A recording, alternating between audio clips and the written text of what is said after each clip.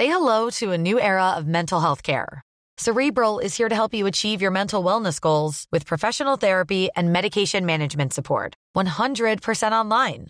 You'll experience the all-new Cerebral Way, an innovative approach to mental wellness designed around you. You'll get a personalized treatment plan from a therapist, prescriber, or both in a safe and judgment-free space. Your Cerebral therapist or prescriber will outline a customized plan with clear milestones along the way, so you can get to feeling your best. With Cerebral, you're not alone in your mental health journey. We're here to empower you to live a fulfilling life. So take that first step towards a brighter future and sign up today at Cerebral.com/podcast and use code ACAST to get 15% off your first month. Offer only valid on monthly plans. Other exclusions may apply. Offer ends July 31st, 2024. See site for details.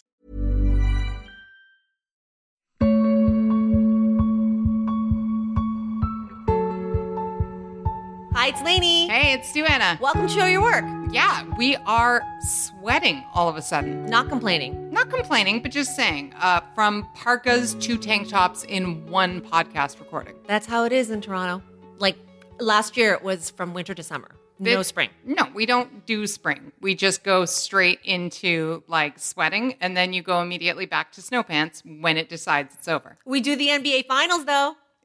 There you go. I mean, listen, what do we have, a 2-night delay on this podcast? So it's true. What One game? night, actually. We're going up on Wednesday, and then the following night, the finals begin. Okay. Yeah. We're here, anticipatory, Or as some people outside of Toronto would say, the annoying Drake finals. Which, listen, I don't think there's going to be a debate here. We're both from Toronto. You have loved Drake and supported Drake for a long time. Drake is going to do what Drake's going to do.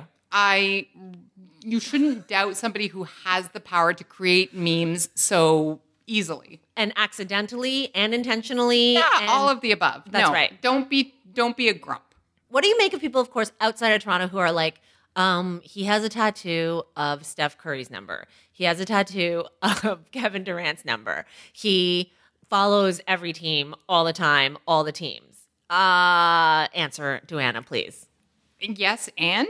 Like, I don't understand. That sounds like whataboutism. Like, so you can't be a fan of one team because you're a fan of others? Like, this is his hometown. Yes. And like, it's not like he just bandwagon jumped. His whole career has been about this town. Like, everything from... He gave it a name. He gave it a fucking name.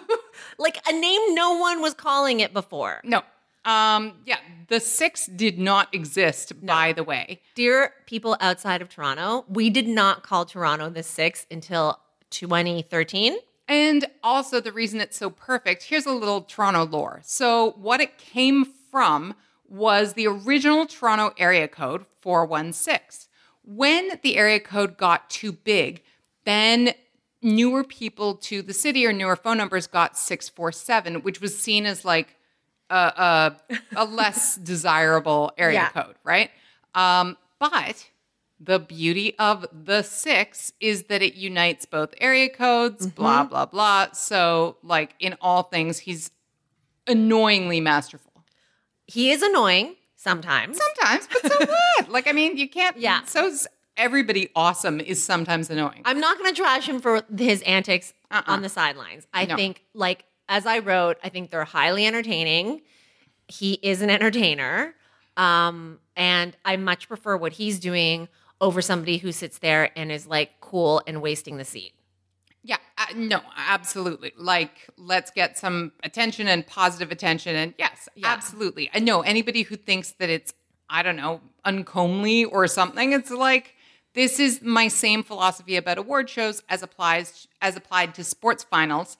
Like, have a good time. If you're going to be courtside, you have to look like you're blowing your mind with joy being courtside. And if having a good time means massaging the coach's shoulders or yelling at the other team or heckling the other team, and, you know, because here's the thing, you live by the sword, you die by the sword. So if we hope it doesn't happen. But if the Raptors are losing and he's jawing at whoever, like, he's going to have to eat it. He knows this. He knows this better than anybody else. Sure, but like, it's not for nothing has he spent the last 10 years creating like We the North and the whole cult fandom that didn't exist around the Raptors. Like, I think he can handle that. Yeah. Anyway, that's where we are. We just happen to be in Toronto.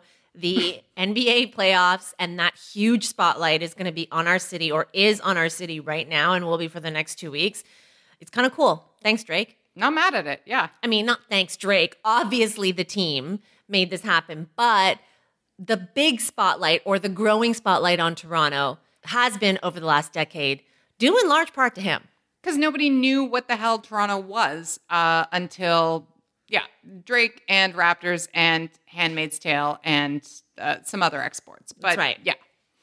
So before we get started, I want to do a little housekeeping. Yes. So we are wrapping up the season of Show Your Work. We are going to be bringing you the season finale.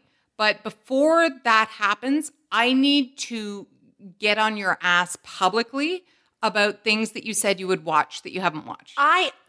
First of all, I have been making my way through The Americans. I appreciate that. I've just finished season 4, so I don't know what, like, I'm doing my shit. Okay, but look, no, and this is a philosophical conversation. Don't roll your eyes at me. I'm allowed to have opinions about this. Look, here's the thing about making your way through a long series. I respect that it takes a lot of time. I respect that, there are other things that need to be seen in between and so forth. But there are a couple of things I've been nattering at you about that really need your time and attention that are short.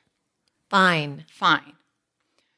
Point the first, I showed Sasha maybe 45 seconds of Pen 15 on Friday night.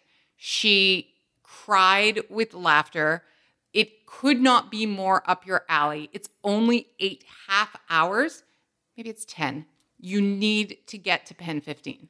Fine. I will do one episode of Americans followed by some Pen 15. Fine. That's fine. And anybody out there who's listening, you also need to watch Pen 15, although I'm sure you did, because wonderful as though this country is, we were a little behind. It released on Hulu first.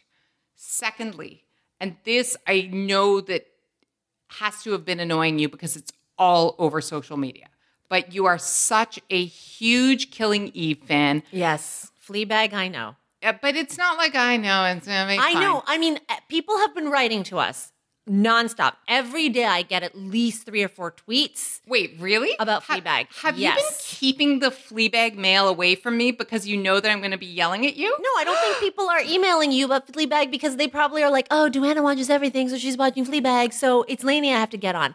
You have been stuffing our Fleabag mail under the rug. We've been getting a lot of Fleabag mail. I will, yes, definitely get to Fleabag. I think I'm going to do Fleabag before Pen 15. Sorry, but fuck you. Wait, how is that a fuck me? Well, in the order that you assigned this assignment. Well, it's the order that would make a good narrative discussion because I knew that you were going to dig in here to Fleabag. How much Fleabag do I have to catch up on? You have 2 seasons of 6 episodes each, and that's all there is. In half hour each? Yep, and that's all there is. Great. Fleabag is 2 seasons and done. Fine. It's easy to do in a day, but you might want to let it resonate a bit. Great. I think I might have to hit pause on The Americans then because it's getting real hard. Like every 3 episodes or so, I yell at you at like, what the fuck did I just watch? Like, why are you?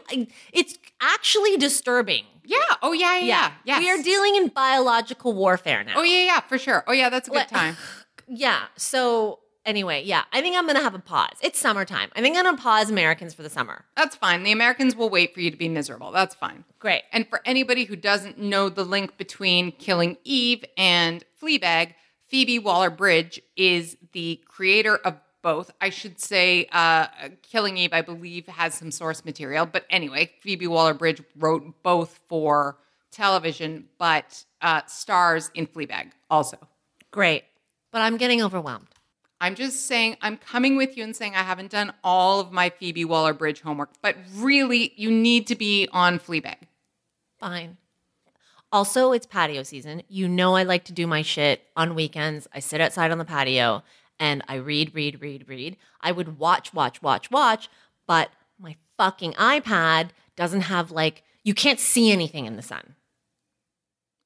This is not an excuse. Get a patio umbrella and call me tomorrow. This is not a problem. You've been saying this to me for years, but the glare thing, and how do you do it in the sun? And I don't sit under umbrellas. The whole point is to bake. Then come inside and watch. I'm not going to fix your life for you. You don't have to do it. I'm not wasting a sunny Saturday inside. Then come inside and watch it at night. Ugh. Anyway. These are short seasons. I expect you to have made some progress before our season finale next week. Fine. Can we move on now? Fine. Let's talk about Seth Rogen. Fine. Seth Rogen coming strong with a GQ cover that is, the interview at least, is all show your work. But can we just start with the Seth Rogen glow up thing? Yeah, so people have been saying since the press began for the long shot, oh, Seth Rogen is a snack. Oh, I never knew. And I hate to be this person being like, I knew. Oh, no, you are going to be this person. I'm not really, but what are you?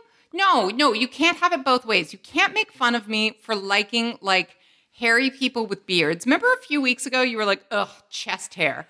And then you can't then at the same time be like, oh, as if you've always known about Seth Rogen. But dude, honestly, as if you've always known about Seth Rogen. He's, okay, can we just, we don't always do this. He's got curly hair, nerd glasses, and a beard. And chest hair. Who does that sound like? Oh, who does it sound like? My husband before he was bald.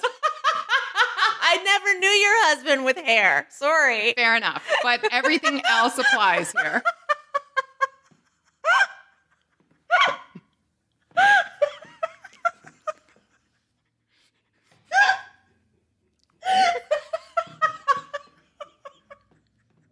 I'm just picturing it now.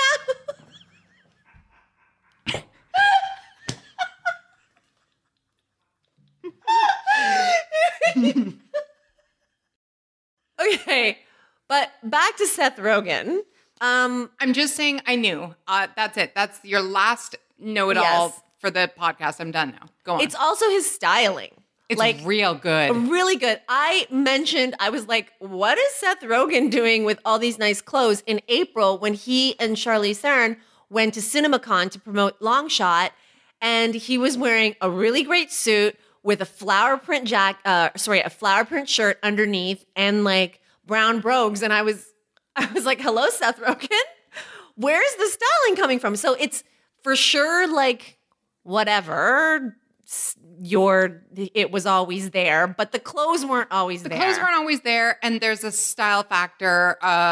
Obviously, he looks like he's feeling healthy and good about himself. He also has never had a spread like this before. I don't think Seth Rogen's ever been invited by GQ to do. I don't think he's ever been invited by Entertainment Weekly, let alone GQ, to do a fashion spread. What's your favorite shot? My favorite shot is probably the Orange is the New Black shot, where, I don't think he's intentionally in a prison jumpsuit, but it kind of looks like a prison jumpsuit. With the gold bracelet? Yeah. Okay. With the gold bracelet and the tinted sunglasses, and he's looking off, and the umbrella in the distance matches. Right. That's my fave. What about you? My favorite is the kind of green and white tie-dyed pleated pants with a shirt that the credits say is $4,100 for a t-shirt. And he's wearing kind of smaller round glasses. And it almost seems to me, speaking of Canadians and similes, it almost seems like he's doing a Jason Priestley impression from 90210. A little bit / Miami Vice. Yeah, and there's a real old school umbrella. This is my favorite. Those pants and shoes and everything happening here are really working for me. It's those pointy toe kind of gangster shoes. Creepers. Yeah. Yeah. He looks great. He also doesn't look uncomfortable. No, he's really leaning into this thing of being like, yeah, I can be a sex symbol. I can be, a fashion star. thinking woman's sex symbol. Like now I want to said see it. now I want to see Seth Rogen at the Met Gala. I mean, you said it. Let's make it happen. Right? Would he show, though, is the thing. Like, can you see Seth Rogen handing Anna Wintour a joint? Because you know he's not going to play it straight. No pun intended. I think I can. I can see him handing Anna Wintour a joint. And there are things that he says in this interview that I can use to support that statement. May I live to see Seth Rogen and Anna Wintour sharing a joint? Yeah. That's all I want. Like, that's what I want for my birthday. That's it. And like a Pineapple Express style Polaroid, right? Like that's the photo. Not, a photo booth photo, but like a Polaroid, Pineapple Express kind of like headshot, eyes. They can even wear sunglasses and just like all kinds of smoke around. I'll do you one better. What if the theme next year was Pineapple Express? Or stoner culture. That's what I mean. Yeah. Like Pineapple Express, not the movie, but the concept. Love it. Right? And of course, Seth would have to be one of the co-chairs. Absolutely. Oh my God, may we magic this into being. Costume Institute, we've just given you your next idea. Get on it. Thank you very much. All right. So Seth Rogen is hot. Glow up. Achieved. Congratulations. Does he read 37 to you? No. I think he reads older. Like, I always assumed that Seth Rogen was my age, which of course he is, and I don't know why I'm saying this. Clearly, we're the exact same age. No, right? I always assumed that Seth Rogen was early 40s, 41, 42. Right. When I read 37 here, I was like, oh yeah, Seth Rogen's only 37. Right. I should admit that I did cheat. There's a reference here, and I hope I'm not jumping ahead of you, to some stand-up that he did as a 13-year-old, which is still on YouTube. And so I clicked through and watched it, and I'm all excited. And then it says, Seth Rogen, 1994. I'm like, excuse me, 94? But yeah, so it makes sense. He's got a body of work for 37. He's basically Beyonce and Britney's age. If it's 1981... he was born in the exact same year as Beyonce and Britney, which is one of your favorite factoids, which you passed on to me, and now it's my favorite factoid, that Britney and Beyonce are the same age. And 3 months apart. Yeah. Seth Rogen as well. Right. So, yeah, he doesn't read 37 to me. But now that, like, I'm being reminded that he's 37, this sweet spot in his career, which is why we're putting him first, why we're talking about him today, and his stage of work and where he's going, it makes sense. Like we are going with Seth. We were traveling along with Seth as he approaches his 40s. And he's built an amazing, as you said, body of work, but he's kind of transitioning a little bit. He's taking on, he's still smoking weed every day, as he says, but there's a little bit more boss coming on. Yeah, a lot of. And I want to point one thing out. So this GQ article is, would you say it's fair to say this is the first long form profile of this type of Seth Rogen? Yes. Right? There have been pieces of this interview have been replicated elsewhere, but this is the first long form sort of full story, right?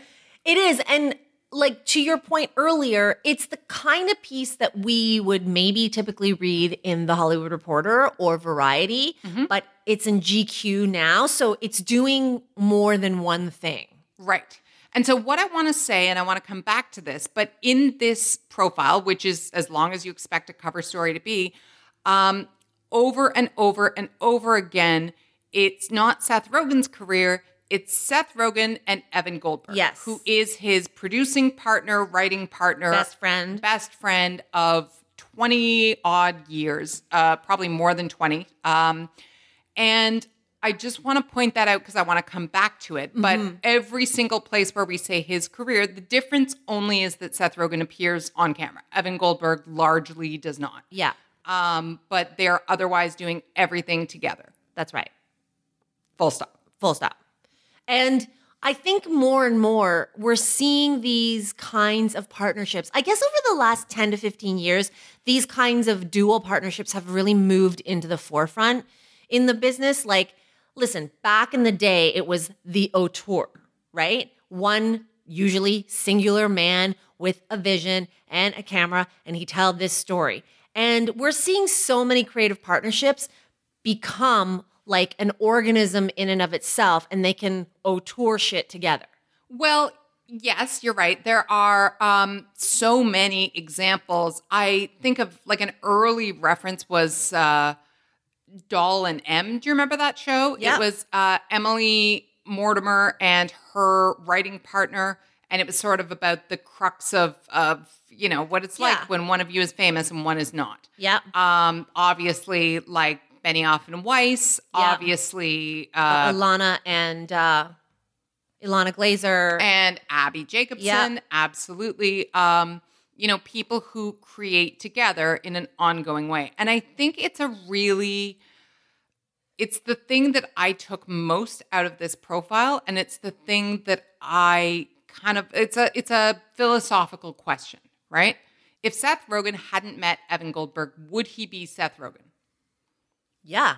And if Evan Goldberg didn't have Seth Rogen, would Evan Goldberg have been able to come this far? Right. So Seth Rogen says no. I did hear him on the Dax Shepard podcast, and he says in so many words that basically finding another person who shares your sensibility when you're 13 or 14 is a game changer. And that for years and years and years, and you're going to love this shit, that they were basically making stuff for each other. Mm-hmm. That the movies that they made after, so the story of Seth got Freaks and Geeks, that was just a year, but that was sort of the entree to Hollywood, blah, blah, blah. The movies that they made after that, Superbad and Pineapple Express and something else that I'm forgetting in the middle, were ideas that they had come up with literally in high school. Yeah. So I kind of sit here and go, that's amazing. It's huge. You can see all the reasons why it's a positive, right? Yeah. Like a writing partnership is huge. You have somebody else to run ideas off. You're not lonely. You have, you can tag team all these kinds of things. But I kept thinking about you and what you would say about the real world application. What do you do if your like life partner, essentially, Rogen and Goldberg are both married, but Rogen met Goldberg before either of them met their wives. Yeah. What do you do if your life partner doesn't appear in grade 8? Like, how do you find this kind of a partnership or emulate this kind of success that they've been able to have because they keep each other so much on the focus of what they're supposed to be doing? Well, the first thing that came to mind when you asked me about this and the real world application is my whole fucking jam right now is co-leadership and the co-leadership model. Mm-hmm. And some organizations are now starting to appoint co-CEOs. If you think about it, it makes sense. It's a big fucking job. Huge. And when we talk about loneliness, there's also professional loneliness, like all that pressure for the head of an organization. When you have someone to share it with, and obviously responsibilities are divided, portfolios can be divided, but both senior people have like an equal title. They are accountable to each other. It can be healthy competition. It really makes business sense. And there is scholarship to back this up now. There are studies like Wharton, Harvard, they're all doing all these studies. And interestingly enough, in the wake of Kevin Tsujihara's dismissal at Warner Brothers, what they've done is that they've named interim co-heads of the studio, 2 people to report to John Stankey, the CEO of Warner Media, and those 2 people are Toby Emmerich and Peter Roth. So these 2 individuals they're calling it interim, but you have to think that if they do well together, it's kind of an experiment. And I think that, as you say, it's been an experiment that's been ongoing. But what happens often, and the case that you cite is interesting because neither of those names is overly more well-known than the other. What happens often is that one person is seen as the head and the other person is like, oh, they are their assistant or they work with them. I'm thinking about Shonda Rhimes and Betsy Beers. Betsy Beers co-runs Shondaland, especially in as much as Shonda Rhimes is required in so many places at so many times. And those are different jobs, but they're not, one is not more important than the other. They both need to exist for Shondaland to run. Yeah. So, I love that entertainment may be one of the industries at the forefront of this. I think it's really great. And yet it's that thing where I bet if you ask all of those people, they didn't set out to find or have a partner, right? Right. It's a person that you work really, really well with that then you're like, let's not let this go. Let's ride along. Well, and I know that there are some people out there who might think, is it realistic? Like, decision making and all of that. But I do think, especially in a creative space, and if it can happen in a creative space, there's no reason why it can't happen in other industries, that, the decision can't be up to two people. Like, think about all these films that are being co-directed now. Like, the Russo brothers just co-directed all these Avengers movies, and it's like a big-ass, franchise. And when you think about the director or a director on a set, now you're answering to two people, or two people are running the show. But somehow, clearly it worked. The Wachowskis have been directing their movies, for how long? I mean, the Matrix franchise alone was a Wachowskis thing. So I think it's a really interesting and innovative business model. I'm super looking forward to the more academic and more studies that are coming out of what works about it, what the downsides are, what makes it effective. But, to go back to your original question about real world application, I think it's definitely something more people have to consider. Yeah, and not being afraid of it when it presents itself, I think. I mean, one case in point is that you and I are sitting here some 14 years after our first phone conversation. Yep. And I guess being willing, like a marriage, like any partnership, for things to go through different shifts and ebbs and flows and so forth. It can also be really freeing. When I was an executive producer on a project relatively recently, the director, who was also an executive producer, and I were in partnership and had very clear and distinct roles, but we correlated our decisions with one another. It doesn't mean that you have to go around to everything together and that everything takes twice as long for those meetings, but it means that everybody's decision is as important as the others. I think it can be very exciting. Yeah.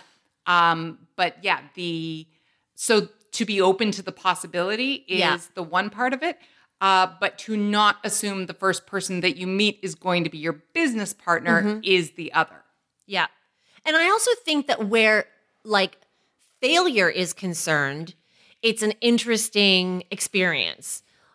Seth talks in this interview with GQ about the failure of Green Hornet, which he and Evan wrote, he starred in. It was, to his point, given failed superhero movies, it doesn't even rank. I don't know that anyone off the top of their head comes up with Green Hornet, Seth Rogen's bomb, on a list of hey, name superhero movies that have tanked. No, not anymore. And yet for them, they felt it as a failure. He speaks about it as a failure, as having to reset. And what he says is, well, we just went back to work. Right. And when you have someone to go back to work with, maybe that funk phase after you stumble and fall and things suck for a while either isn't as long, or even if it's painful, it's shared. Well, you get to agree not to both have a bad day on the same day, right? Yeah. You can share that pain, as you say, and it doesn't mean that one of you leads the other or vice versa, but that, that there's, you get to share it and go back and forth on what that looks like. But that experience leads him to his revelation, which he said before in interviews, but I quite like this idea, this again, I say this word sweet spot that he and Evan Goldberg have really landed on, which is they make the $30 to $50 million picture. They had the $150 million picture in Green Hornet. That pressure, those eyeballs didn't work for them. And they're like, hey, we realize like when we make the kinds of movies we make, which is not small budget, like we're not talking indie here. It's not a micro budget. No, it's a studio picture. It's still a studio picture, but it's 30 to 50 million. And they're left alone, essentially, because it's an investment, but not big enough where every day they're getting phone calls from the executives being like, how are you spending our money? We need to know what's going on. What decisions are you making? No, like with that kind of money, which is, yes, an investment, but it's not that big of an investment, they can pretty much follow through on the shit they want to do. Well, what I love that he said, and we had a big like t-shirt last week that you loved, and this one is going to be a big t-shirt for me, is he said, aim not to be that studio boss's biggest problem and you're sailing. Yeah. If you are doing X while they're all freaking out and worrying about Y, you are in great shape to get to do what you want to do. And I think that also speaks to kind of keeping to where you want to be. You know, I think there's probably a world in which Rogen and Goldberg, who also co-direct sometimes, were offered like bigger superhero movies or franchises or whatever. You know, we don't hear about all the people who turn things down or like no thanks or whatnot. Maybe they were asked to polish up Solo. I have no idea. Yeah. But they want to live where they know they can thrive. And I find that to be so smart. Well, I also find it, in especially that industry, to be kind of radical. Because let's face it, in the model of Hollywood that most of us assume we know, the goal is to be the one with all the eyeballs on you, right? The big movie star. Everybody shows up, especially if you're a performer, and you want to be a movie star. But what they're saying, the sort of artistic equivalent here is, I don't have to be the big-ass movie star. Like, I can be a person who just works steadily all the time at really great projects and still have good work under my belt, be creatively challenged, be compensated well, but I just don't have to be like the studio guy, you know, the pinup.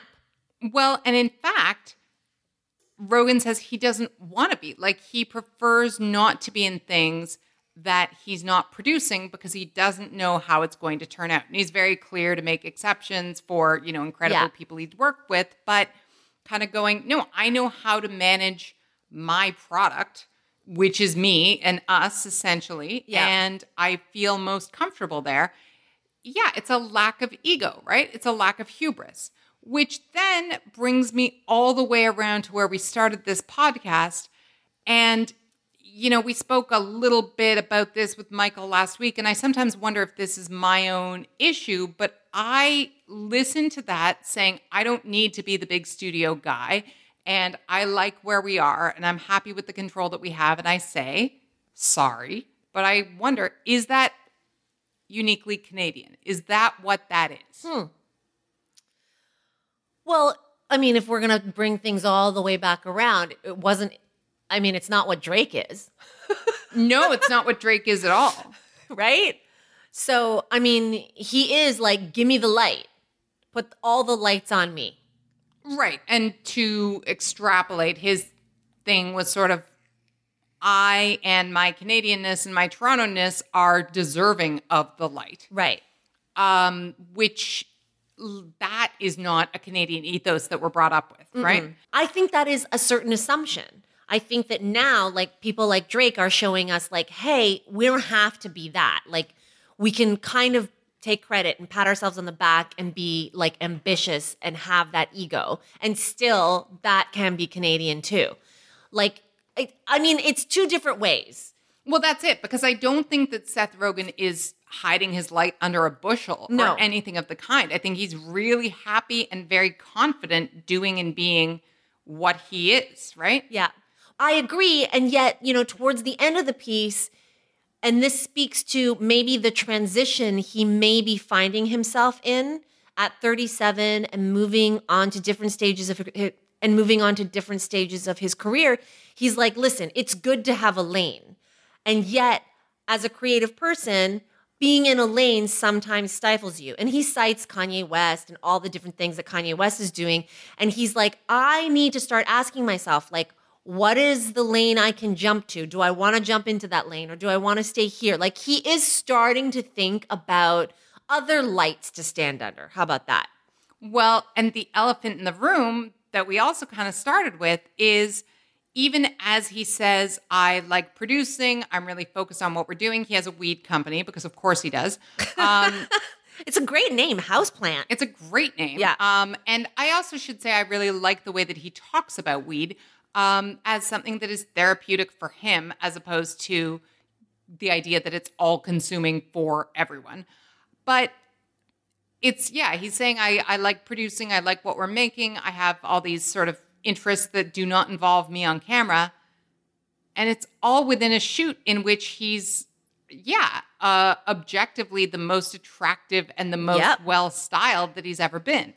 And directors want to work with him. Like other directors cast him in things, right? So it's not like he's saying that because the phone's not ringing. On the contrary, I think people really enjoy his energy in a place that isn't traditional Seth Rogen films, right? So he's been kind of not an asterisk, if you will, for some time. Directors want to work with him. And he's here, could not look more like a leading man. He was in the Steve Jobs film and, among others. So then what?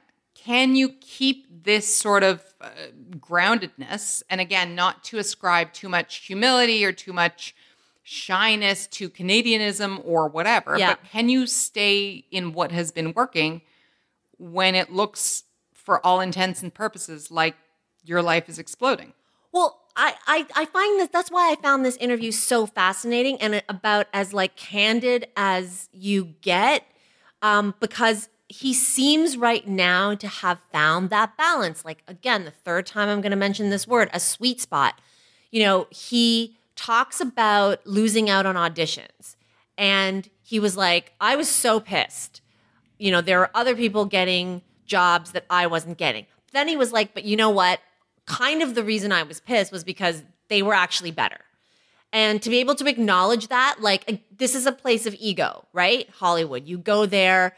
It's a push and pull between having confidence and believing that you belong there and that you deserve it and that, you can do this. And then the painful insecurity of that place too, because everybody wants what you want.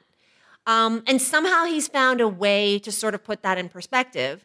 And then at another part in this interview, there's a flex that comes. Like, he takes a shot at Todd Phillips. Which I love. Right. I love. What they're talking about is, and, this is also another thing to unpack if we want to.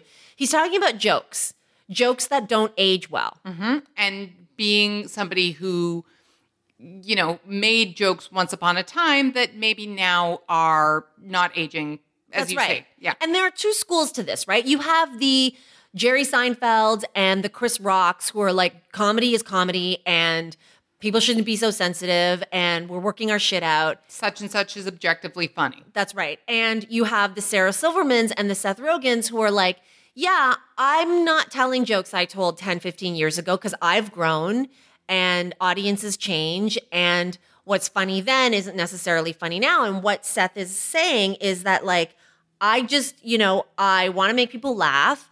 And if somebody feels bad watching my movie, then that's not my goal. So I'm not there to make them feel bad, which is a really simple yet smart way to put it. Well, just to pause there for a second in what is apparently becoming our Seth Rogen masterclass, it's also, I think, something that all artists are grappling with right now. Every day there is a new criticism of this book comes off in this way that was written 10 years ago, or this movie, or this whatever.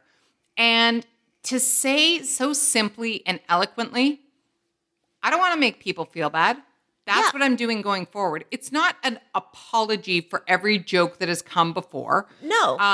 And it's not a an explanation that everything that has ever been written about him before has used the word sophomoric. It's just like, here's how I feel today. I don't want people to feel bad. Yeah. The end. But I'm just saying economy of words, which I Yes. clearly do not share. Just like, it's as simple as that. Let's make people feel good. But here's the part that I'm referring to. Yes. He talks about it's not fun to be in the theater when people are actually laughing at that, knowing what they're probably laughing at. And I don't want anyone to have that experience watching our movies. He laughed and, comedian's reflex, dashed off a throwaway zing. Quote, that's why Todd Phillips makes movies. Let him have that. That's a flex. Oh, yeah. And to flex like that, you have to have accumulated, in your words, a certain amount of capital in the industry, right? He's not going to say that. He's not going to say that, when he was 30, he's not going to be taking shots at Todd Phillips and the kind of humor that Todd Phillips puts in his movies. But Seth Rogen is Seth Rogen now at 37 with some perspective on who he was, where he's come from, and where he stands now, which is on the cover of GQ, in a glow up, thinking about lanes, having a great writing partner, and they have been successful. Well, that's not actually the flex that I thought you were going to say. What I thought you were going to get to was him just saying, the only thing I have is to work hard. And he gives an example from when he was young that taught him the lesson, but like just sticking around, he says, and doing the work, even if you're the worst one there, will pay off because people fall away. And then you are suddenly the one who has done the most work. And again, if you run through this dude's IMDb, like it takes a while to scroll. Not all of it's good. No. Go on. No, I mean, I forgot he wrote on Ali G. Oh, yeah, sure. But all that. Not all of this is good. Not all of this is memorable, but it's all work. You're learning from things. For example, he plays a ship captain in Shrek the Third. Do you think that was like the feather in his cap for his resume? Nuh-uh. That's the flex to me, is like he can back it up. He has better jokes than Todd Phillips has. And he knows it, and he's had them. It's like, oh, you don't have to because we have them better. Well, see, now, that's not the flex I thought you were going to cite. Oh, here we go. So clearly, Seth Rogen is like dropping subtle flexes all over this interview. I love the part, too, where they're talking about how he was mentored by Judd Apatow. And, Judd Apatow, of course, Freaks and Geeks, right? 40-Year-Old Virgin and Knocked Up and Pineapple Express. And then now, Seth doesn't need Judd Apatow anymore. Seth is an entity of his own. He doesn't work only under the Apatow, umbrella. That's right. And so when the writer asks him, hey, what's it like to go from protege to competition? He gently and, as you said, economy of words succinctly says, no, we're peers. And I think that's really powerful, to be a mentee and then to be an equal and to very matter-of-factly, without having to pay lip service to your mentor, without having to be like, Judd's given me so much. I just learned so much from him. And without Judd, he bypasses all that because there's quiet confidence in having earned it.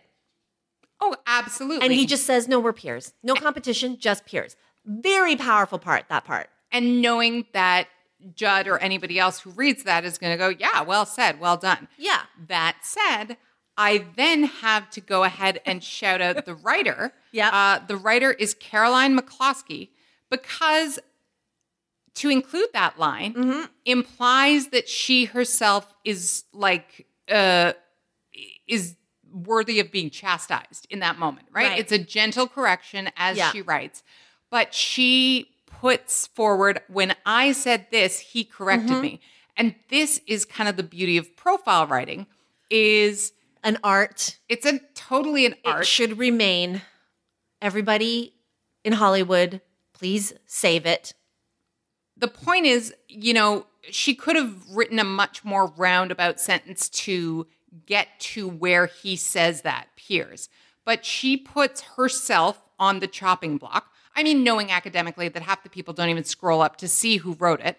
But she puts herself in the sacrificial position so that she can get off such a beautiful sentence like that and so that it can have that impact. So hats off to Caroline McCloskey. I don't think for a minute that he was actually chastising her or correcting her or whatever. Yeah. I think it was part of a conversation. Yeah. But she allows herself to look like she needs correction in order to let that sentence live. And it's beautiful. To give it its power. Yeah. Because it's very powerful what he's done here. You know, like we know, and he probably in his time has expressed gratitude towards Judd Apatow and his mentorship. But right now, where he is now, he doesn't need to put that in an interview. But he does need to say, yeah, we're peers now. That is really, really good. Yeah. And look, I know nothing about Judd Apatow. And I say that I don't know any gossip. It doesn't filter through to our ears, which means either that it's kept tight or that there isn't any. But I can't see anybody who raised up a generation the way Judd Apatow did, reading that and being anything other than delighted. Delighted. Right? I don't think Judd Apatow is like, how dare he didn't, like, he wasn't grateful enough and he should have, like, kissed the ring in this interview and whatever and whatever. Absolutely not. Yeah. Nobody here needs to, like, Eastwood the situation. Like, it's... Right. Right? Right. Nobody's hurt and crying. Yeah. You know, this is so, like, fun and awesome and unexpected that I'm, like, dying to know what the 5-year work plan now for Seth Rogen is going to be. Well, here's the thing. This interview, this shoot, even the little video that they're promoting at the end, it is covered in confidence. And Seth Rogen has always been confident, but it now has just an air of not being self-conscious or not, not of kind of snickering at the Hollywoodness of it all. Yeah. It's all very laid back. And so... And it's really like there's a swagger there in the sense of like, I produce TV shows, I write movies, I star in movies, I produce movies that I'm not necessarily in. I'm also, in a way, a star maker. Like he's doing, you know, I can't remember the name right now, but this summer there's a movie coming out with Jacob Tremblay and 2 other young boys. And it's basically like, you know, the conceit is 10-year-olds saying fuck shit, whatever, and getting into trouble, and he's producing that. And it's going to be like a raunch comedy hit, like Goldberg and Rogen styles, and he's going to make like stars out of these 3 boys. Jacob Tremblay is already, I guess, a star, but like this is representing Jacob Tremblay's next step, right? To go from like the kid in Room to riding around on his bike with his 2 buddies, like saying fuck shit and whatever, and like wanting to touch boobs. Well, if you're gonna trust anybody to grow you up, it's gonna be Seth Rogen, who you know is going to do it with kind of both charm and gentleness and also no flinching, right? Well, we've come around to Seth Rogen stepping into Judd Apatow's shoes, because isn't that what Judd Apatow, The Factory, all the people he spun off, did for Seth Rogen. So this is, when I talk about swagger, like he's doing a lot of things quietly. Like, you know, we talk about, we throw like the word mogul around for fun and whatever. Like when we've talked about, not one of my favorites, but like Marky Mark Wahlberg, and how he was like underwear model, then became a very successful actor, and then producer Entourage, and then produces movies and big movie star. And we're like, holy shit, Marky Mark became a mogul. Well, like Seth Rogen is arguably just as, if not more successful. And prolific and keeps going and is constantly working, producing, etc. Yeah, I think that it's been, I mean, maybe the term, we've talked a little bit about terms in mogul. Maybe the term here is sleeper hit, right? Like Seth Rogen has been a sleeper hit all this time and has been, much like his business ethos, working his way up into a powerful position while people were looking elsewhere so that they weren't concerned about it. And now he basically is able to take over the world. Good job, Seth Rogen. I just want to point out that when we see him next for press, it will probably be for The Lion King. He's He's Timon or Pumbaa? Pumbaa. Right, because Billy Eichner is Timon. Right. Right? So can he still... Fuck, I love him. I love that. Of course. Do you think he's going to wear the $6,000 Gucci pants to promote being Pumbaa? I can't fucking wait. You're like, I mean, and again, this is Seth Rogen. Like, Pumbaa's most famous line is about farting. Yes. Literally. Perfect casting. Right. So then the fact that he can be both is amazing. And on this press tour, he's going to be answering questions about Beyonce. Like, and he's going to be great about it. Like, he is going to be the one who's going to be, but Billy and Seth are going to be the ones who are like, going to take the Beyonce questions and run with them and have the best time. You better get on that junket. Probably Seth Rogen hasn't, like, had no time with Beyonce. No, But- this is all voiceover. This is all whatever. But he's going to still have the best stories. He's going to have the pull quote. That's- know for sure. That's right. He's going to say he got Beyonce high, and she's going to be like, yes, he did. She never touches it, but Yes. she's going to be like, yeah, for sure. Totally. Yeah. Say hello to a new era of mental health care. Cerebral is here to help you achieve your mental wellness goals with professional therapy and medication management support. 100% online. You'll experience the all-new Cerebral Way, an innovative approach to mental wellness designed around you. You'll get a personalized treatment plan from a therapist, prescriber, or both in a safe and judgment-free space. Your Cerebral therapist or prescriber will outline a customized plan with clear milestones along the way, so you can get to feeling your best. With Cerebral, you're not alone in your mental health journey. We're here to empower you to live a fulfilling life. So take that first step towards a brighter future and sign up today at Cerebral.com/podcast and use code ACAST to get 15% off your first month. Offer only valid on monthly plans. Other exclusions may apply. Offer ends July 31st, 2024. See site for details. Next, let's talk about hair. I mean, I always love to talk about hair. The work of hair. You love to talk about hair. Fucking love it. Did you send this to me because you thought I was going to get angry and up on my high horse? No, I sent it to you because we briefly talked about it when we were talking about many podcasts ago, you nagging me to watch The Americans. And Oh, because I said there were wigs. wigs and costume work, right? Right. Like when Right, it was right. close to ending, I think there was an interview with the costume designer for the show, The Sure. Americans, and like all the different looks that Elizabeth and Philip have to have in their spy disguises doing their spy work. And since I'm pretty deep into The Americans now, like I've seen so many variations of hairstyles. And then when I came across this article today, The Hollywood Reporter, the title is Juliana Margulies on wig advocacy, which I love, like a wig crusader she is now, and the Hot Zone's urgent appeal. But spoiler, we're going to talk about wig advocacy. Yeah, we're not talking about the shows here. We're talking about the fact that she has emerged as apparently a advocate for wigs. So the reason that I thought you might think I was going to get all up in arms is because Juliana Margulies, wig advocate, began as anti-curly hair bias, Yes. right? Yes, frizziness and having to worry about styling it like mid-shoot. I saw you roll your eyes. So Juliana Margulies comes up as Nurse Carol Hathaway, right? She wears her own curly hair, which is kind of fine, curly. You've seen it. You remember. She Yeah. was so young. She was so pretty. Yeah. And then the story goes that she's offered Alicia Florrick, who is supposed to resemble the wife of Elliot Spitzer. And then the article says, and I roll my eyes heartily in this direction, but just stay with me. It says, problem is that Slida Wall Spitzer, that was Elliot Spitzer's wife, has straight hair, which the curly-haired Margulies found to be a challenge.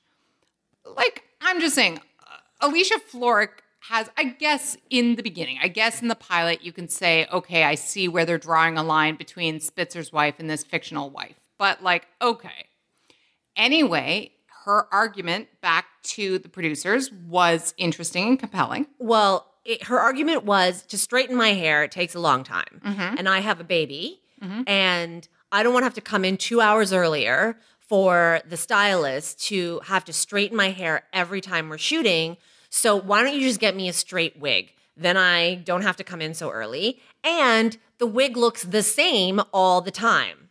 So we Right. don't have to worry about continuity. Especially with curly hair, as we know, this is not always a problem that As you know, have. I don't.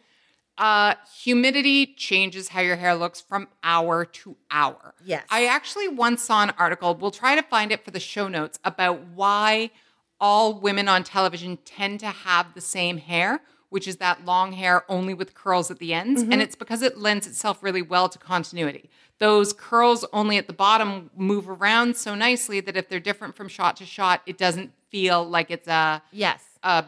jump cut. Yep. So she says, okay, really good wigs are expensive, but she says it would add up in the end. You know, it saves time and money. It saves like hairstyling hours, etc. Continuity is easy. And then she said she became a wig advocate for the network. And she quotes, I forget the name of the show, but about 2 years later, after they'd given me such a hard time, they called and said, there's an actress. We really want her to have a wig because most of the stuff is outside. And with the weather, your hair changes. It's going to frizz out. The actress didn't want to wear a wig. So Margulies was asked to call her and explain how great it could be for her. Is that a expression of like, is this consternation on your face right now? Or Well, here's the thing. The wig, Alicia Florrick's wig. Did you watch The Good Wife? I can't remember. no, and I'm going to like yell at you if you make me. No. You don't need to watch The Good Wife. It's fine. You can watch any one episode of The Good Wife and kind of get it. Got it. Don't yell at me, people. I liked it too, but come on. But the wig is widely considered to be not the best. Certainly it got a lot of like online flack, and that might have been conflated with the way people were feeling about Juliana Margulies on that show in that role in general. We've talked a bit about that. Yep. But I don't know if the Alicia Florrick wig is the advertisements for wigs. Okay, so what show is or what wig is the like gold standard of wigging?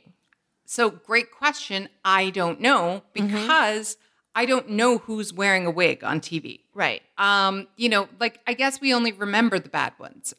Rachel McAdams in Mean Girls had a notoriously terrible wig. Right. Remember that? I'm trying to think of, obviously all bald cap wigs are terrible. I'm trying to think of a great wig. I don't know if I know of what. I mean, look, we have to say that it is a known thing that many, many Black women on television are wearing wigs or false hair pieces. And often those are really, really beautiful. So I guess it's a mark of good wiggery that we don't know which ones are good. Well, thanks for bringing that up because, like, for all of Juliana's concerns about like frizzing and curly hair and whatnot, like, Black women have had, these concerns all the time, like in real life, like going out when it's raining, right? When it's windy, all of that. I work with several Black women. Like, that is a concern. And it's something I take for granted. Like, my hair is, for the most part, the fucking same. Like, if I step out in the rain or not. Like, and I've been here for an hour and a half, and my hair has not just changed while we've been here. It's taken on like various different shapes. It's like Lego, and your hair just is how it's going to be. It's amazing. yeah. And I've also like yanked it up, pulled it down several times during our conversation, and it just falls into the thing. That's right. And so, yeah, it's until I started like working in broadcast television with Black women, it wasn't something that like was at the forefront of my mind in terms of continuity and maintenance when we were shooting, but it is a fucking thing. So, I imagine Black women reading this and being like, whatever, this is like a concern we've dealt with for a long time, and here's our ways around it. I would like to know. I guess the only difference would be that Juliana Margulies, the actress, makes a point later in this article of talking about how at the end of the day, she didn't want to be Alicia Florrick anymore, right? Like, part of taking off the wig was then being able to go back to her own... Shed the character. Yeah. Yeah. Go back to her own hair, her own life, and be her own self. So fair enough on that front. Whereas, I think, and I'm not super well versed, but I think often Black women have essentially a wardrobe of hair that they can work within or wear for a while. But yeah, I'm trying to think of like what are we watching right now? Like on Game of Thrones. Yeah. Oh yeah. I generally thought Daenerys's wigs were shit seasons 1 to 8, but I thought Sansa's wigs were awesome. Generally speaking, I thought Sansa's wigs were pretty good. Yeah. Sure. But Cersei's were terrible. Yeah, like the short hair ones were no good. No, but they're also I hesitate to think about Game of Thrones because it's out of time, right? Yeah. Like they're on the one hand, Daenerys's wigs are terrible, but on the other hand, it's like, well, she had white silver hair, and what do we know? We're not dealing with realism when dragons are flying around and all that. No, I mean, you know what gets me every time is the Saturday Night Live wigs are so good. And fast. They're super fast. You know, of course, that they can't all be perfect, but you can see often Adie Bryant wears a lot of wigs. Cecily Strong wears a lot of wigs. Yeah. And from 5 minutes, they'll be in a wig, and then they'll be in the hair that you know to be their own hair. Yeah. Or a beautiful facsimile of their own hair, except it's not that because guess what SNL is not paying for? A wig that looks like your own hair. No. So that's some wig work, right? That's and the quickness of it. Like, listen, I've worn a wig a couple times. Mm-hmm. That shit takes forever. Yeah. Like when Juliana was talking about saving time, I was like, bitch, what are you talking about?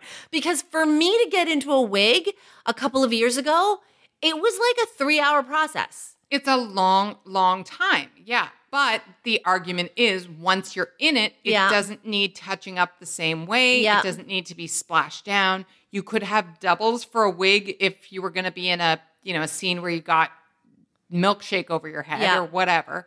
That's expensive too, but it helps with things like that if that was a concern. But here's what I love. I'm going to go back to my interview with Sandra Oh. Well, I was going to ask you. Yeah, go on. I was going to go back to my interview with Sandra Oh, and this goes back to we're name-checking Phoebe Waller-Bridge for the second time this podcast. But Sandra Oh says, and this didn't make it to air in our interview, but when I interviewed her, she was talking about like getting into a character and organically feeling out something and making a character and a setting and the environment like true to real life. And she's like, you know what? Most women with longer hair, as you and I have done several times tonight, we yank it up into a top knot. 5 minutes later, it's out again. Then we put it back up. Then maybe it's in like a half knot. Then maybe it's in a low ponytail. And all of this is over the course of an hour. Mm-hmm. And the way Sandra Oh plays Eve is she does that. Sometimes in the middle of a scene, she'll just be talking and she'll be like, this is what a real person would do. When she's like talking to her colleagues and she's figuring something out, she'll like put her hands in her hair, scrape her hair up into a bun and like look at the screen. And then like 5 minutes later, she'll take the hair down. And so they don't worry as much about quote unquote continuity because a lot of real people who have similar hair are doing that all the time anyway. And when you do it and you show it on screen just a couple of times, then viewers are just so used to that as being something recognizable.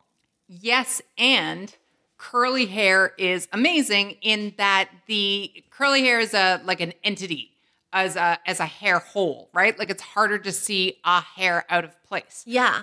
But yes, it also speaks to Phoebe Waller-Bridge, and everything she does is committing to showing women as they actually are, right? Yeah. Especially as women are when men are not watching. Yeah, and here's where like we're linking, of course, we don't have to explain this to everybody, but we're linking hair to work and storytelling. Like if you just make it part of the storytelling, your hair got frizzy, you're wearing it in a top knot because like, you're reading an article and then when you get up to go get a glass of water, you pull it back out again. Then, man, maybe you don't have to stress so much about like coming in and like fixing the hair and whatever when it's just literally part of the storytelling.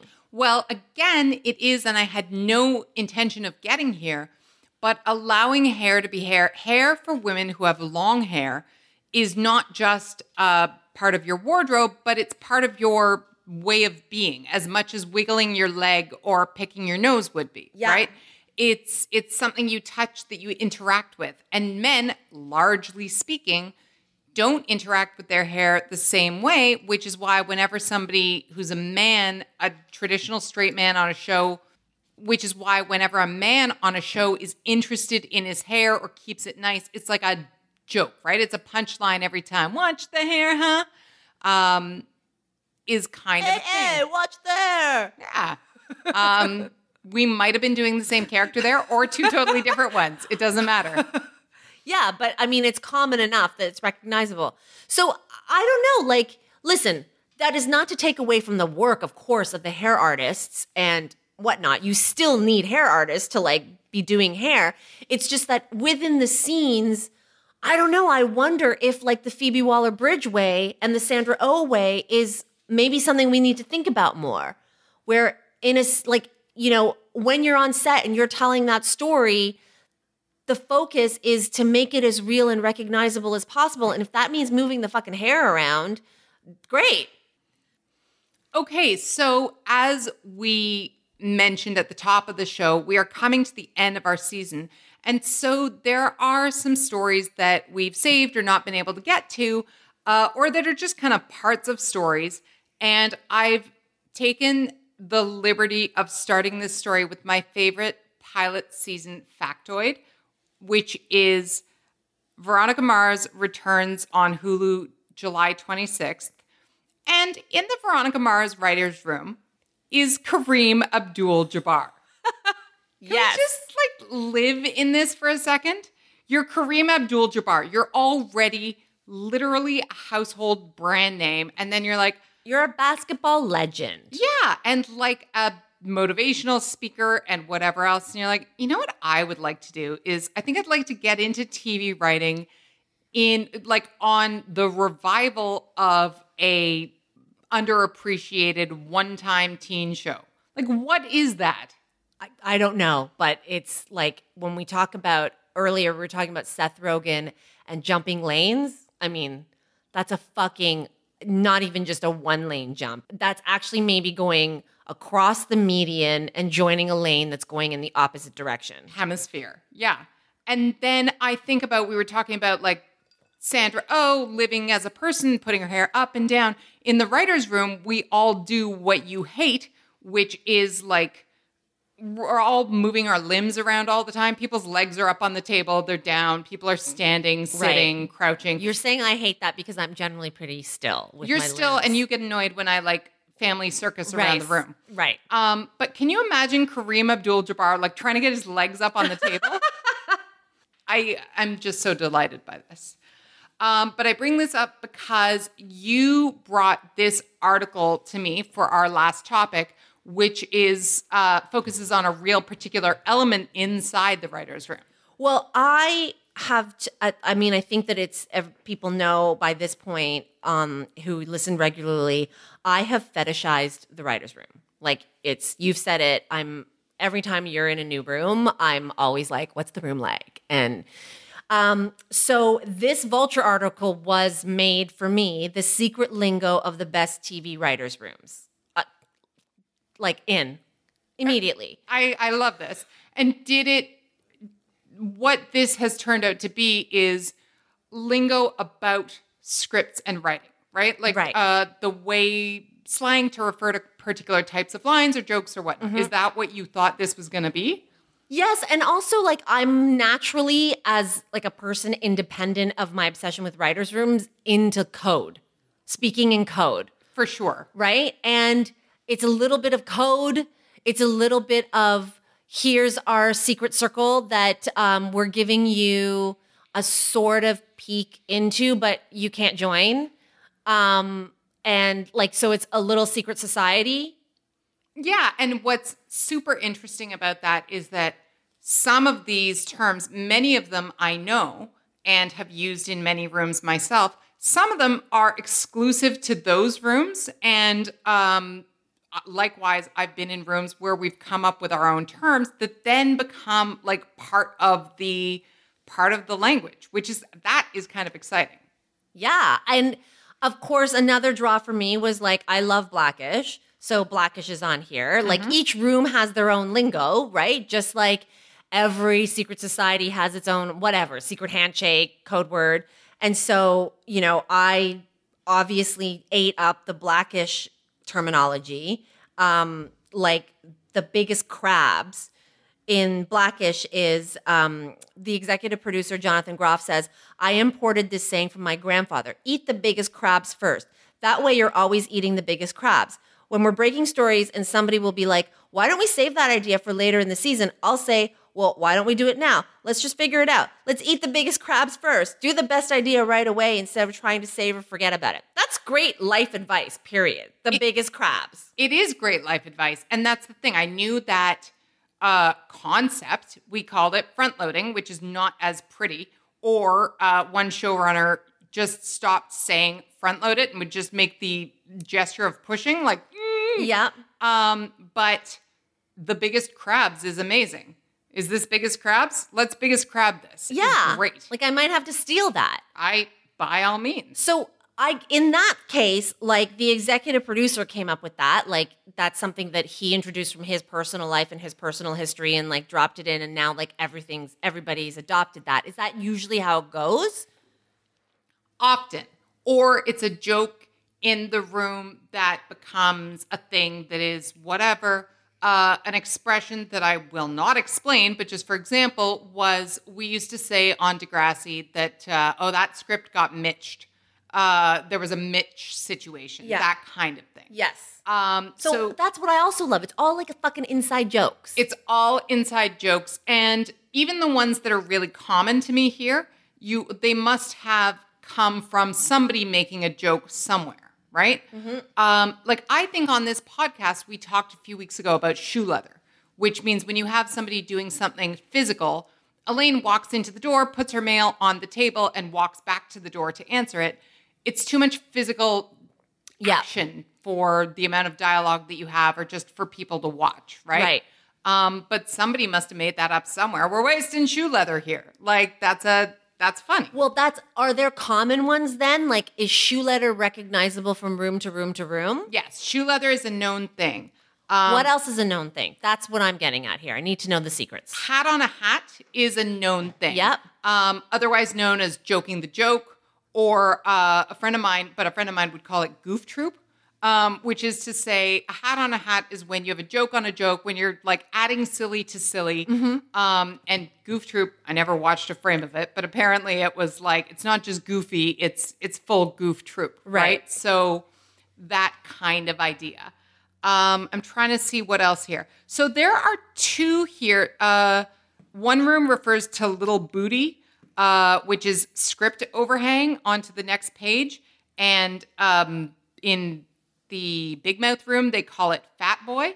Body shaming aside, the idea of writers are obsessive about scripts and pieces of dialogue specifically not going down to the next page. Right. Everybody uses the same screenwriting software. There's no way to cheat it. It's really annoying. So you will nickel and dime your words. Like you'll change plus to and, because maybe if you have and instead of plus, it will take up less space, which will bring the dialogue up onto the previous page. I cannot tell you the number of times I've gone through scripts trying to save a line or save because it saves a page. And to the face you're giving me right now. Yeah, I just think that that's ridiculous. Well, you asked me and Michael when we spoke whether an extra U is really such an issue for people reading the script. And the answer is yes, whether it should or shouldn't be. We were talking about Canadian spelling. Yeah. Similarly, a script that is too long psychologically people will bitch and complain. If all your scripts on your show are 28 pages and the script goes on to page 29, even if it's only by a line or two, people will bitch and grump and complain. 29 pages. And you want to say, oh, shut up. But when it's script number 15 of 22 and you have to keep everybody on, like going on the train, you do what you can to keep everybody in like a healthy mind space. Oh my God. And like, look, Maybe that's what happened to the final season of Game of Thrones. They had to stick to 28 pages and cut out everything. Maybe. I mean, don't listen to me. But I feel like I've heard something like 5%er, which is a Blackish term for a joke that only a small percentage of the audience will get. That's a 5%er. If you say Goof Troop, for example, Yeah. right? And then it's a choice about whether do you put it in and it's a little gift for the people who get it, or do you go, no, we're going to leave 95% of our audience behind, so we shouldn't. You know what I like about this? There is shorthand in every workplace. Like, I don't even want to think about the shorthand in like a tech workspace where, I don't know, they're dealing with like bits and bytes and megas. Oh, I have and one whatever. to ask you about. Go on. And, short term and lingo has even kind of seeped into mass public recognition, especially in entertainment, in that everybody's getting more into reading about showrunners and reading about the like nuts and bolts of making entertainment. Whereas like in the past, you just went to see the movie. You didn't fucking read up on like the making of. So an example of this is in broadcast or in production, we'll use an expression like, oh, don't worry about it, we'll fix it in post, which means like, whatever kind of like color correction or editing needs to happen, you just fix it in post-production. When I'm writing now on the site, sometimes I'll just say like, they'll probably fix it in post, or after filming, they have 6 months of post, which means post-production. Right. And fix it in post is itself a bit of a joke because the post guys are like, fuck you. We don't want to fix all your mistakes. So it's that kind of thing. I like the ones too. So I heard one the other day. What's interesting about this too is that everybody seems to say they don't like corporate lingo or work lingo, but everybody has it. Yeah. Right? Whether it's specific to your work or whether it is, and also I would argue that fix it and post is something that everybody knows now, right? So I was reading one the other day and it was, can't we just parking lot this? Do you know that expression? Yeah. What does that mean? I don't know that one. I think it's just like park something, like come back to it. Like take it outside or just like leave it somewhere. Yeah. Okay. All right, fair enough. Yeah. And you asked me about common ones. Brooklyn Nine-Nine talks about the bad words version, which I've also heard bad pitch or shit pitch or whatever, right? Which I think crosses all kinds of borders. Yeah. You want to say, it's not this, but what if an alien was trapped on a plane? And that means here are the basic building blocks that I want to work with, but don't get attached to me saying alien, plane, or trapped. Yes. That kind of thing. You say that all the time when you're like, I don't know, once a week you'll like text me and you're like, it's not this, but, and you need some sort of reference or a name or whatever. Yeah. That's a very common thing in the room to kind of get your idea out and be safe to say bad pitch, but, or not this, but, meaning here are the broad strokes. Don't crucify me because I used an O or a U rather in the word color. Yeah. Like understand that I'm just working in big picture here. Yeah. And then everybody understands and kind of helps out. I love workplace lingo. I'd love for all of you to send us what your workplace lingo is. Yes. Please, as we approach like the end of our season, we would love to read. You don't have to explain it. If you would like to, that'd be great. But send us like your own industry lingo. Yeah, and the ones that you think maybe are kind of universal, and also the ones that are absolutely only going to work in your realm. I will leave you with my favorite one from this list because there's an exception to it that proves the rule. Is it better than big crabbing? It's no, but it's schmuckbait. Have you heard this term? No. Schmuckbait means when you have something that only a schmuck is going to believe is going to happen, right? Right. So if remember that 90210 where Brandon is about to fall off a cliff and he's scrabbling? It's kind of schmuckbait because you know that the lead of the series is not going to fall to his death, right? Or season 8 of Game of Thrones. Well, but that was actually my point. The ultimate subverting of schmuckbait was actually season 1, episode 9 of Game of Thrones because they killed the main guy. Yep. Which is why it was so great. And famously, Joss Whedon wanted a version of the Buffy credits where they would kill the guy who gets killed in like Act 1 so Right. that people would be like, whoa, this is a dark show. They'll kill off their main guy. He couldn't afford it. But schmuckbait I think schmuckbait could be used across the board. Yeah. So Kareem Abdul-Jabbar, study up. I can't. I can't. So there's lots of homework as we head into our season finale. Send us your lingo. Send us your lingo. Let us know whether you've watched Crashing or Fleabag or Pen 15 or anything else that you want us to watch on our hiatus. There's What's your lingo big for crabbing? What is your big crabbing? Tell us. And we love your work stories in general, so please hit us up. We will definitely be reading your emails next week. Cannot wait to hear from you. Thank you. As always. As always, subscribe to us where you get your podcasts, leave comments and reviews, and send us your work anecdotes. We love porning out on your work stories. We'll also accept pictures of stupid shit you do your hair at work. If you have a pencil or a cactus in your hair because you've been looking at spreadsheets, please send us along. We'll obscure your face and just let your hair have the glory. You know what I have is I have a pointy comb, like a comb with a metal arm. Yeah. And it's pointy, and I use it to poke my head. So if I have my hair in a top knot that it's already been styled and the stylist has gelled it, but I get an itch, then I use my pointy comb and I jab my head at the itch spot. Like one of those head massagers, but just one? Just like you're literally sticking a needle, but not necessarily a needle into the itch spot. And it is the best technique. Try it out, everybody. Pointy comb to scratch an itch. On that note, show your work of all kinds. Bye.